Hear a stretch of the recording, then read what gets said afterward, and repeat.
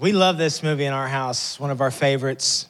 Love the testimony of it, this story that's incredible. God delivering his people out of Egypt, calling his people forward, giving them a promise, and they go out into the desert. Of course, you have this amazing ending, and now Moses has the 10 Commandments. He's been given the law, right, describing the glory of God, and you get that amazing music. It ends, and that's awesome.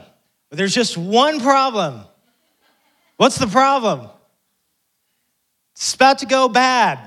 Really, really bad. So if you've seen any of the other movies, you guys might remember what's about to happen, and Moses gets to come down with the 10 Commandments that God's given, showing his glory and goodness and mercy, and then what happens next? If you guys have seen the old school picture, this is what happens, right? That's what's about to happen, okay? Where Moses is about to, for all of you guys, if you haven't seen the Charlton Heston version, it's fantastic. It's like 3.5 hours. You need to watch it. Make your kids watch it. It'll be good. I've done that with my kids. So this is what happens next is the people have gone into all-out rebellion. Now, every one of us has asked the question, you saw the God of the universe split the sea in half and delivered you miraculously out of bondage. How on earth could you be here in this place, given your heart to an idol, said, God's forsaken us in the desert. You guys are crying out, let's go back to Egypt. Literally, let's go back to being a slave. That was what was being spoken at that moment. As they're walking through this, God has done these miraculous things. How do you get to that point? They get to go through the desert and God's bringing them up to the promised land. And this scripture text we just read together, it's actually, the writer quotes Psalm 95 that was written about this moment in which God was ready to bring people into the promised land. But what they do is they go, hey, let's send 12 guys out to check out the land. And let's just see before we go in. And the 12 come back, and 2 guys, Joshua and Caleb, come back and go, oh man, you can't believe what God has preserved for us. You can't believe this incredible promise. It's flowing with milk and honey. It's amazing what God is going to give to us. But 10 came back and said, oh my gosh, there's no possible way we can do this. This is a joke. Have you seen the people out there? They're literally giants in the land. They're looking at the Philistines. There's huge people. They're looking at them. It's like, like a second grade basketball team looking and going, we have to play against the NBA, right? They're looking at that just going, they're giants. It might as well have been the same thing. How is it even possible? And they don't believe that God is any way, even though deliver them out of Egypt, split the sea, preserve their lives. They look at this promised land that God said, I'll do it. And they said, no way, not gonna happen. And because of that testimony, God says, listen, I'm not gonna not give you the promise, but you guys are gonna have to wait 40 years. I need a generation to move out because I'm looking for people that are just willing to believe. I'm just looking for people that are willing to believe. Why is the writer pointing at this moment? The writer of Hebrews is trying to point us back to, he's giving us this psalm that was written about this moment where they're in the desert. We just read it.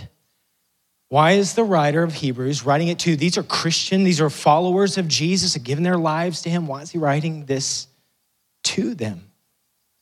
Because this generation is struggling with the same thing that the generation of Moses struggled with.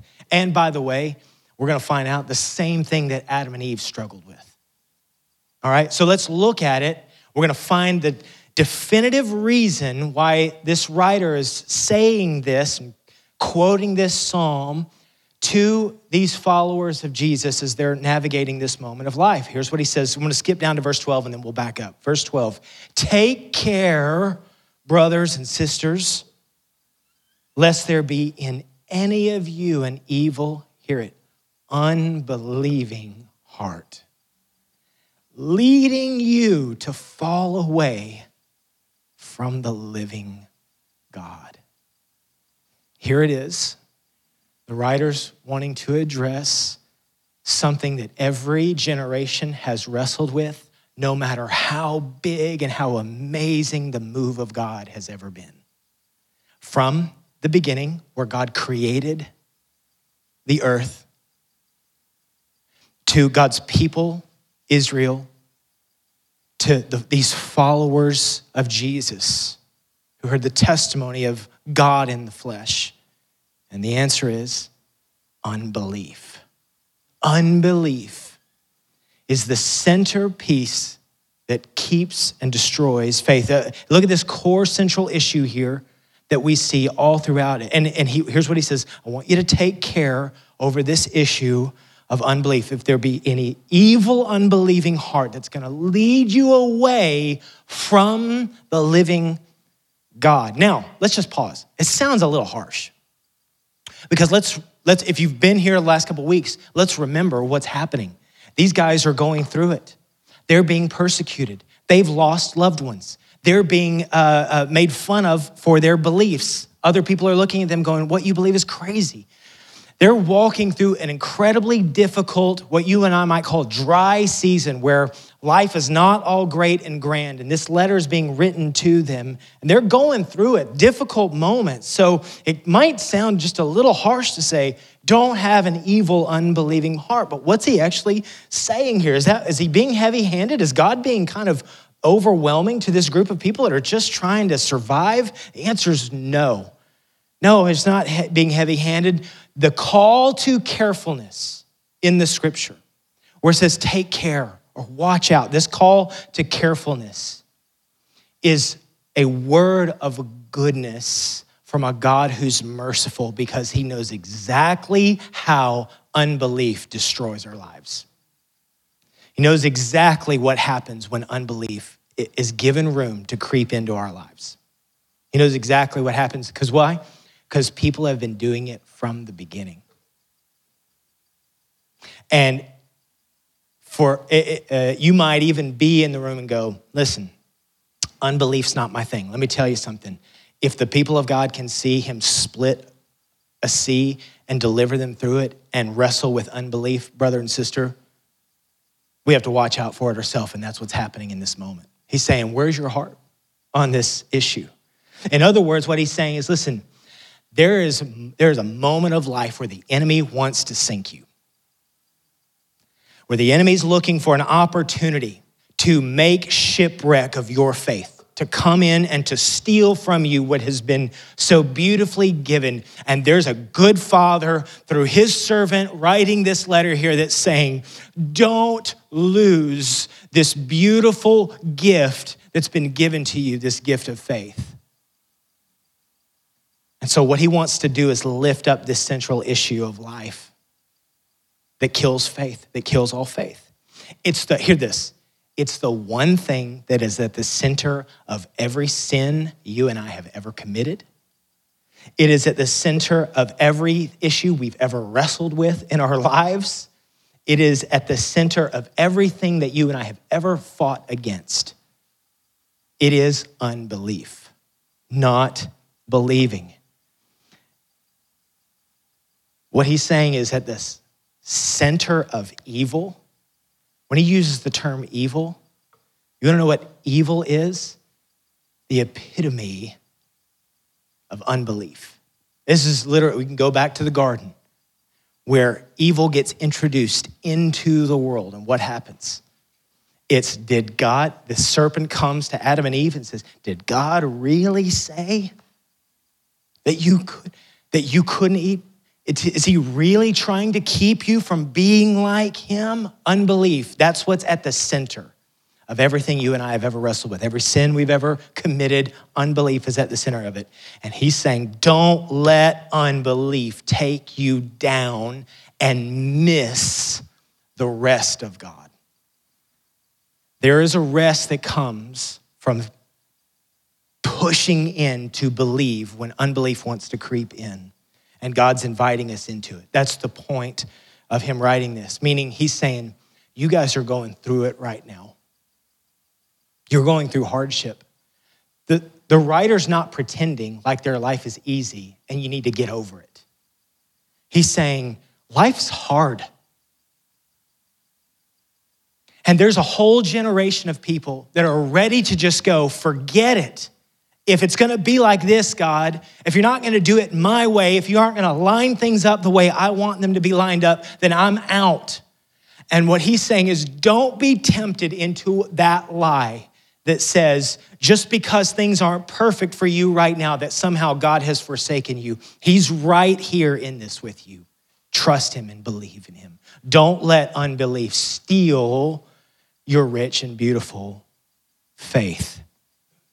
They were in danger of that because he knows that unbelief is at the root of what kills life-giving, flourishing, hope-filled faith. Life-giving, flourishing, hope-filled faith. Now, isn't that what we all want? Isn't that what you want? I don't know. I've yet to ever sit down with anyone and they're just going, yeah, I just like the faith that just kind of gets me through. If I could just kind of slide by, if I could just kind of have nominal faith, that would be great. I don't know, nobody wants that. Nobody's ever asked for that. What do they want? I want great faith that's going like, listen, I want something alive in me that pulls me through the desert. When I'm out in the desert, and by the way, the desert comes and goes. This is a part of being in this world, this side of heaven. The desert season's coming. It always has. It'll come for every person. How could you say that? It came for Jesus. He had the desert moment. We all get the desert moment. We're going to come and season. Sometimes it ebbs and flows. Sometimes it's right in front of us. Sometimes it's a long way off when we're in the thick of it, in the garden, in the mountaintop. And that's amazing too. Thank God for all the seasons, right?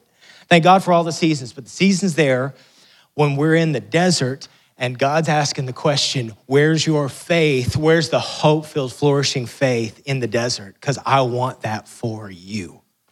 That's what I want for you. And this writer's saying to these brothers and sisters that are going through it right now, hold fast to this. God wants for us a faith that is rich and carries us with power and strength through whatever season may come. The mountaintop and the valley, the garden and the desert. God wants that kind of faith that pulls us through every season. That's what he wants for us. And that's what he wants for these brothers and sisters here and what he would say to his church. Don't let evil, faith-stealing, life-killing unbelief rob you of the riches that God has for you.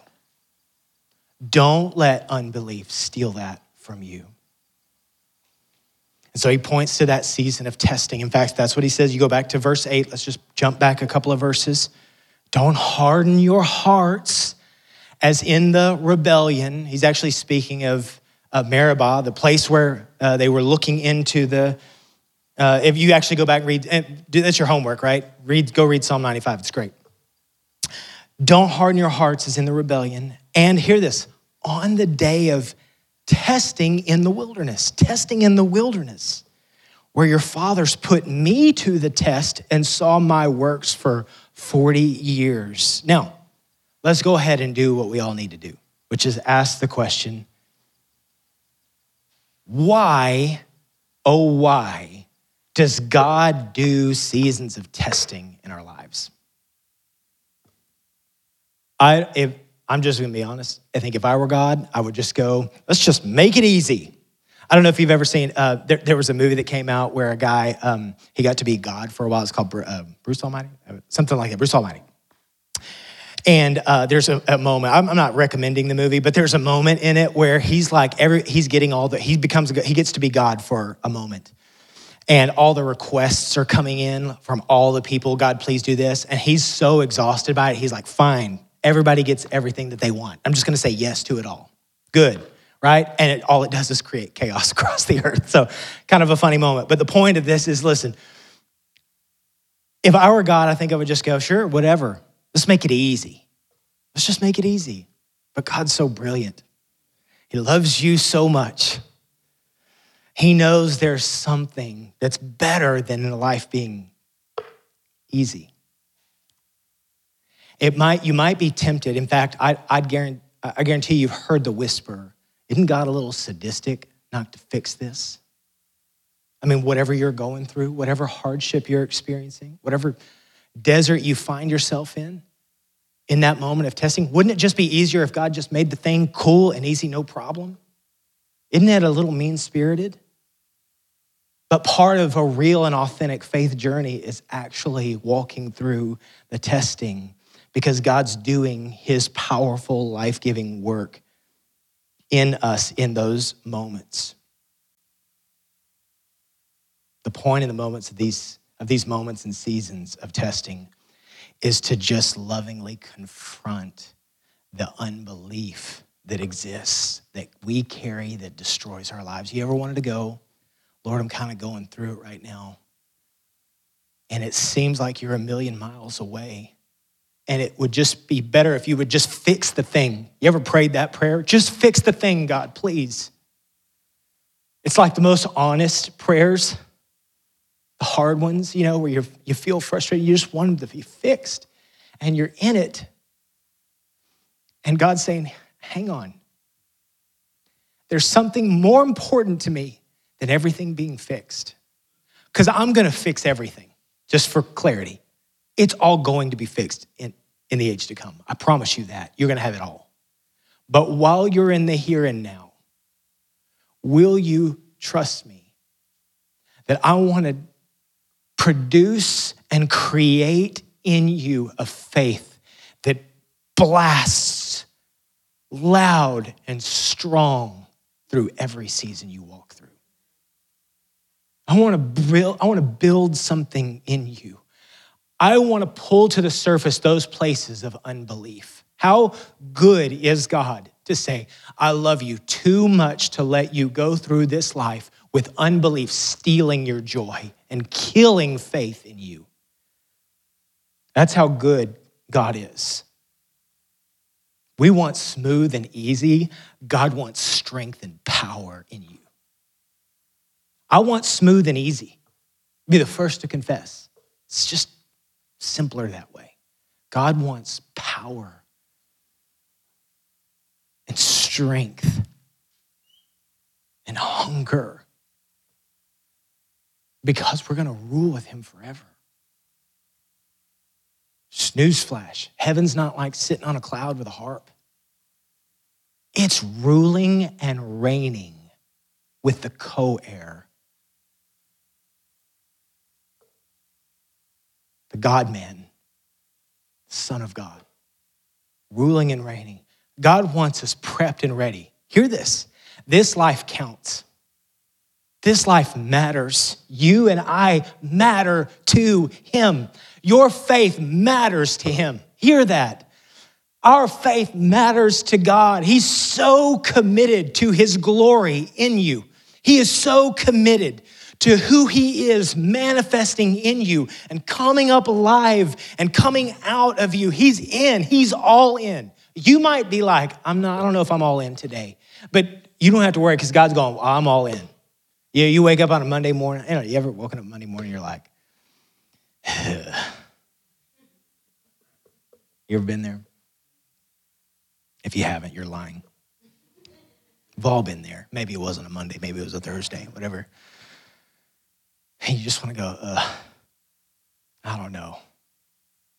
It'd just be easier to go my own way or do my own thing or not think about it or just give in. And the Lord's saying, I'm so all in for you. I'm so all in with you right now. You may not have the strength for it, but I do. So trust me in the moment of testing and in the trial. It's what the good father says, don't let unbelief carry your heart away. Don't let unbelief and not believing my goodness in the testing season. That's what was happening for the Israelites. They were going through it. Moses had been up on the mountain a long time. And they said, well, I guess Moses went on. What are we going to do? Let's build an idol. Or they looked at the promised land and they go, well, God said this promised land, but there's no way we can overtake these people. I'm out. And he said, don't let that moment in you steal what God has. Don't let it happen. You guys will know, some of you will know, old school hymn called Come Thou Fount. It's a good one. It's a good one. We'll get Spence to do that one up sometime. There's this line in there that like my heart will resonate with every time I sing it. It says, it goes like this: prone to wander, Lord, I feel it. Whew. I'm singing that, I would sing it now, but I don't want to do that to you. So I love you too much for that. Prone to wander, Lord, I feel it. Prone to leave the God I love. Here's my heart, Lord. Take and seal it. Seal it for thy courts above. Meaning, I know the day is coming when it's all fixed. I know the day is coming when it's all fixed. Every injustice is fixed. Every cancer is fixed. Every hurt is fixed. Every sin is fixed. There's a day coming, it's all fixed. Don't let the moment of testing kill faith in you, bring unbelief. That's what he's saying. Don't let that. So the question is, all right, I don't want unbelief to have its way in me, to not believe him. So how do we fight unbelief? That's the question. When you're in the moment, how do you fight it? How do you fight unbelief? I'm just going to give you a few things right here from the text and we're going to be done. Number one, here's what it says. You got to hold fast to what is actually true. You have to hold fast to what's actually true, which means it's important to understand what's true. Hebrews 3, jump to verse 14. For we have come to share in Christ, which is just in and of itself so powerful, to share in Christ. If indeed we hold our original confidence firm to the end. So, meaning, you had to hold on to this faith and walk with Jesus, because you're going to go through the ups and downs to be able to go to the end. You had to hold on to it. And what's powerful is Jesus did this. We got to literally watch Jesus. So he's not going like, you guys figure it out if you'll just hold on. No, and we preached this last week if you were here for Hebrews chapter 2. Jesus went through it himself, right? One, we get to see him in the desert. Jesus literally went through a very metaphorical but very physical desert season. And he's there in the desert, and the same thing is this. You go back to verse 8, just go back to that real quick, verse 8. Do not harden your hearts as in the rebellion on the day of testing in the wilderness, where your fathers put me to the test and saw my works for 40 years. What happens to Jesus when he's in the desert? He's in the wilderness, and the enemy is trying to get him to put God to the test. And the Israelites put God to the test, and Jesus said, nope, I'm not doing it. He went into the wilderness. He went into the dry season. He went into the place where there was nothing. It felt like God had left him. And he said, not my way. I won't test and I won't tempt the Lord. I won't do that. In fact, the scripture says to not do that. He walked right through it. So he knows exactly what it's like to be in the. Have you ever found yourself in a place where you're like, I don't know how I'm going to get through the season? Jesus has been in that place. We got to see him do the exact same thing in the garden. He gets to do it in the desert. He gets to do it in the garden. Adam and Eve were in the garden, said, no, we're going to go our own way. Jesus was in the garden and said, it would be so awesome if I could not have to do this. I would love to go my own way. But what does he say? He was the perfect Adam who said, no. It would be easier and more comfortable to not go through this. But God has something so much richer for me, my Father, and for my people. So I'm going through it. Jesus didn't, this was so powerful. Jesus didn't look at the testing season and get angry with his Father. He dug in harder. He dug in deeper.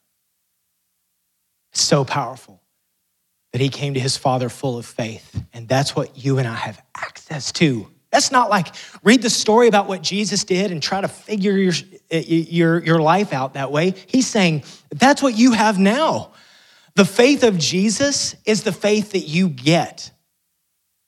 It's not like, hear this, Ephesians 2 tells us the faith that you and I have right now is a gift from the Lord, not anything that you and I could conjure up. Why? So that no one will show up in heaven and look at Jesus and go, how awesome was my faith, man, huh? Are you so glad to have me here? No one's doing that.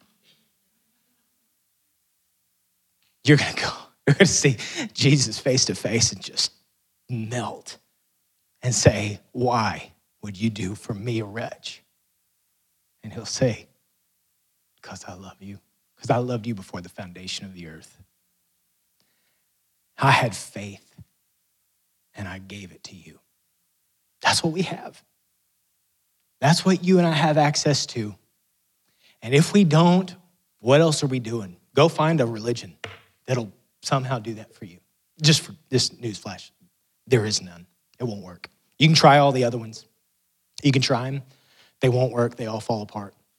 This is the one truth in which you come to it, and that God demands of you perfection, and then he gives it to you.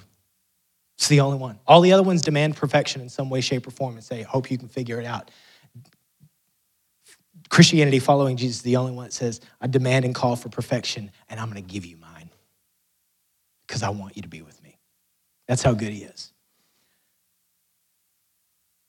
So we go to the Lord and we just hold fast to him. The story the story that hits me on this is so powerful.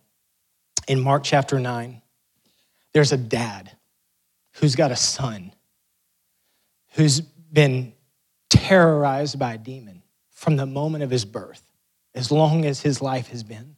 And he couldn't speak and he couldn't hear. And often the demon would cause him to fling himself into fire or into water, literally trying to destroy the kid. And this dad is distraught. And Jesus is coming through his town, and the dad comes up, and he's asking, could you do something for my son? Now, we can all get on with the desert season for ourselves, but let's talk about unbelief when the devil's trying to have his way in our kids' lives, or our friends' lives, or our spouse's life. That hurts. You want to talk about unbelief? You're like, well, I can navigate through it. We'll put it on. But when you see your kid, when you see a loved one hurting and wrestling, when you see them, that's where church faith is needed the most. And this guy goes in Mark chapter 9, verse 23, he goes, or the father asked for healing.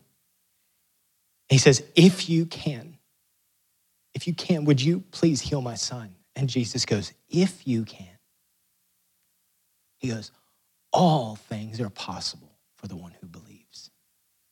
All things are possible for the one who believes. And here, let me tell you, I love this prayer. Immediately the father of the child cried out and said, I believe, help my unbelief. There it is. You want a prayer to pray when you're in the testing? I believe, help my unbelief. This somehow feels like, are you like bipolar? What's going on here? Like what's happening? I believe, help my unbelief. This is real life is what this is. I believe, help my unbelief. What a beautiful prayer to pray. I believe, help my unbelief. I believe, help my unbelief. And what's beautiful is that God just responds to that kind of authenticity. To say, God, I believe, but help my unbelief. And God so lovingly he actually commands the spirit to leave the son, commands that demon to leave the son. And it convulses and knocks him out. He's on the ground. Everybody thinks he's dead. And Jesus grabs him by the hand and his life's transformed. That's what God does with the prayer. I believe, help my unbelief. God responds to that kind of authenticity. So I say, let's pray that prayer more often. Number two, we have to embrace real relationship, period. Real life, real relationship. And we got to be with people that are going to speak truth over us. We got to hold on to the truth, and we got to be around people that are doing it. It's the point of the church. It's the point of being a church. Hebrews 3, verse 13, but exhort one another. How often? How often? But exhort one another every day. Let's do this again. But exhort one another. Oh yeah, that was good that time. Every day. Every day. Man, just needing to get encouragement. Getting encouragement, hearing from each other. Isolation will not work for this faith. It doesn't work. It doesn't work.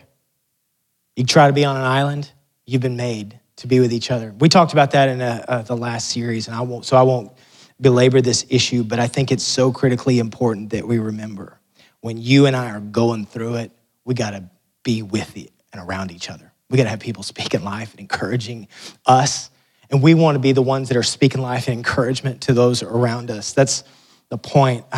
Listen, in our culture, no one wants to be needy. Nobody wants to be that way. We're afraid of being needy, but the truth is God made us to be needy, to need each other, to need him, and to need each other, period. We don't like that, but it's a part of our faith. We need each other. And so he's saying you got to walk with brothers and sisters who help. And just this a little side note, listen, your spouse is great, okay? Your spouse is great. They can't bear the full measure of your need. Just, if you've been married for more than 4 seconds, you figured this out. Your spouse can't bear the full measure of your need. God, and you need men, you need brothers. Ladies, you need sisters. We got to have it. It's just it's just how God's designed it. We got to have that. Again, spouses are amazing. They bring life and bring great stuff. They can't bring it all. And if you're hoping that they will, it's time to branch out.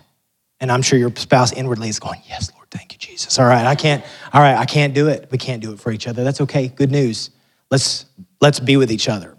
We talk about community here all the time, building authentic community, being a part of an authentic community, walking in groups together, walking in life together. It's important for us to do it, and we'll finish with this, and then you can come up. And then, I love this, and this is what we're just going to finish with. Listen, we need to hear his voice today. I love this word. It's in the scripture. It's in Psalm 95. It's in Hebrews 3. It's right here. You can't get away from it. Hebrews 3:7, therefore, as the Holy Spirit says, today, if you hear his voice, do not harden your hearts. Today, if you hear his voice, do not harden your hearts. You want to be tender to the Lord, and you don't want your heart to go into rebellion. Here's the heart position. Lord, I need to hear from you today. Now, you may have some really scary tomorrows. Here, Jesus would say, I know about your scary tomorrow. I want you to listen to me today. Be with me today. Hear me today. Hear my voice. Yesterday is over and done. Yesterday's over. If the enemy is hammering you about your yesterday, let go and hear what the Holy Spirit has to say today. You may have heard great and beautiful things from the Lord yesterday. That doesn't mean that you don't need today to hear his voice, hear his encouragement, hear his life, hear his faith-building, faith-affirming words over each one of us. That's what we need. We need to hear. I'm just going to take a couple of minutes to hear. So we're just going to take this time. We only have 2 minutes left.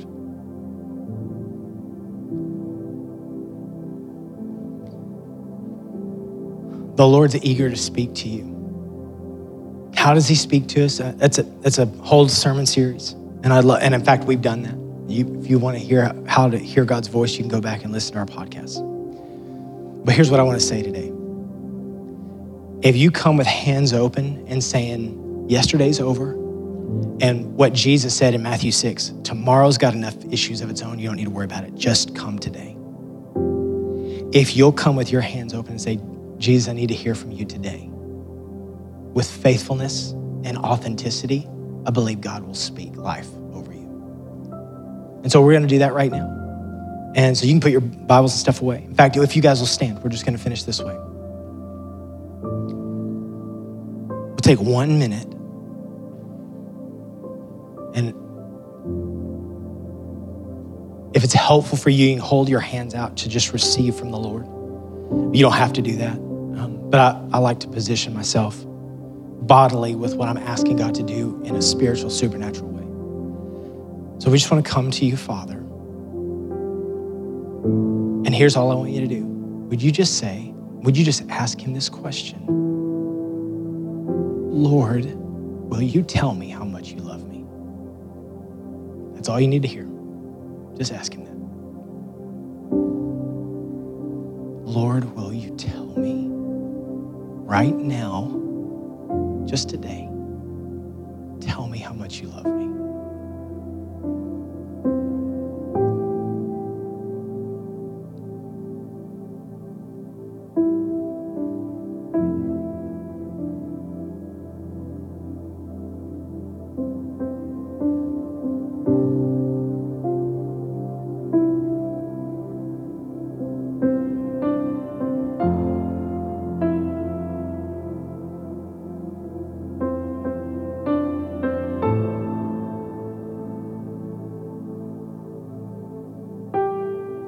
Lord, I pray that we would receive what you have spoken now, today. And we'll need it tomorrow, but we just want to live in it today. Would you lead us faithfully every day, knowing your word, knowing your truth, holding fast to the gospel, holding fast to Jesus, walking with him, walking in your love. And because we are loved, able to love those around us. We're asking this because this is where the fullness of life is. You are the fullness of life. We receive your love. Thank you, Father, for loving us. If you were here and you didn't feel like you could hear the Lord speaking to you, I want to encourage you to keep asking that question. In a moment, we're going to have prayer partners that would love to pray with you. If you're eager, maybe just want someone to partner with you to hear God's voice, we're ready to do that. But I know the Lord is ready to speak of his heart that comes straight from his word. The scripture is where we get to know his heart. Scripture is where we get to know his heart. But his Holy Spirit is speaking in real time, right now, taking the word of God and making it alive in your heart and mind. So Lord, we receive from your word, your truth by your Holy Spirit.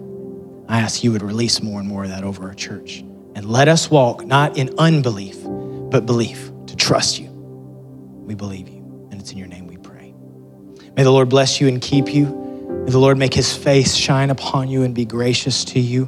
May the Lord lift up his countenance upon you and give you peace. In the name of Jesus, who is the Savior, who is the King of the universe, we pray. Amen. Amen. Blessings, guys. We love you. We'll see you next week. Prayer partners will be down front.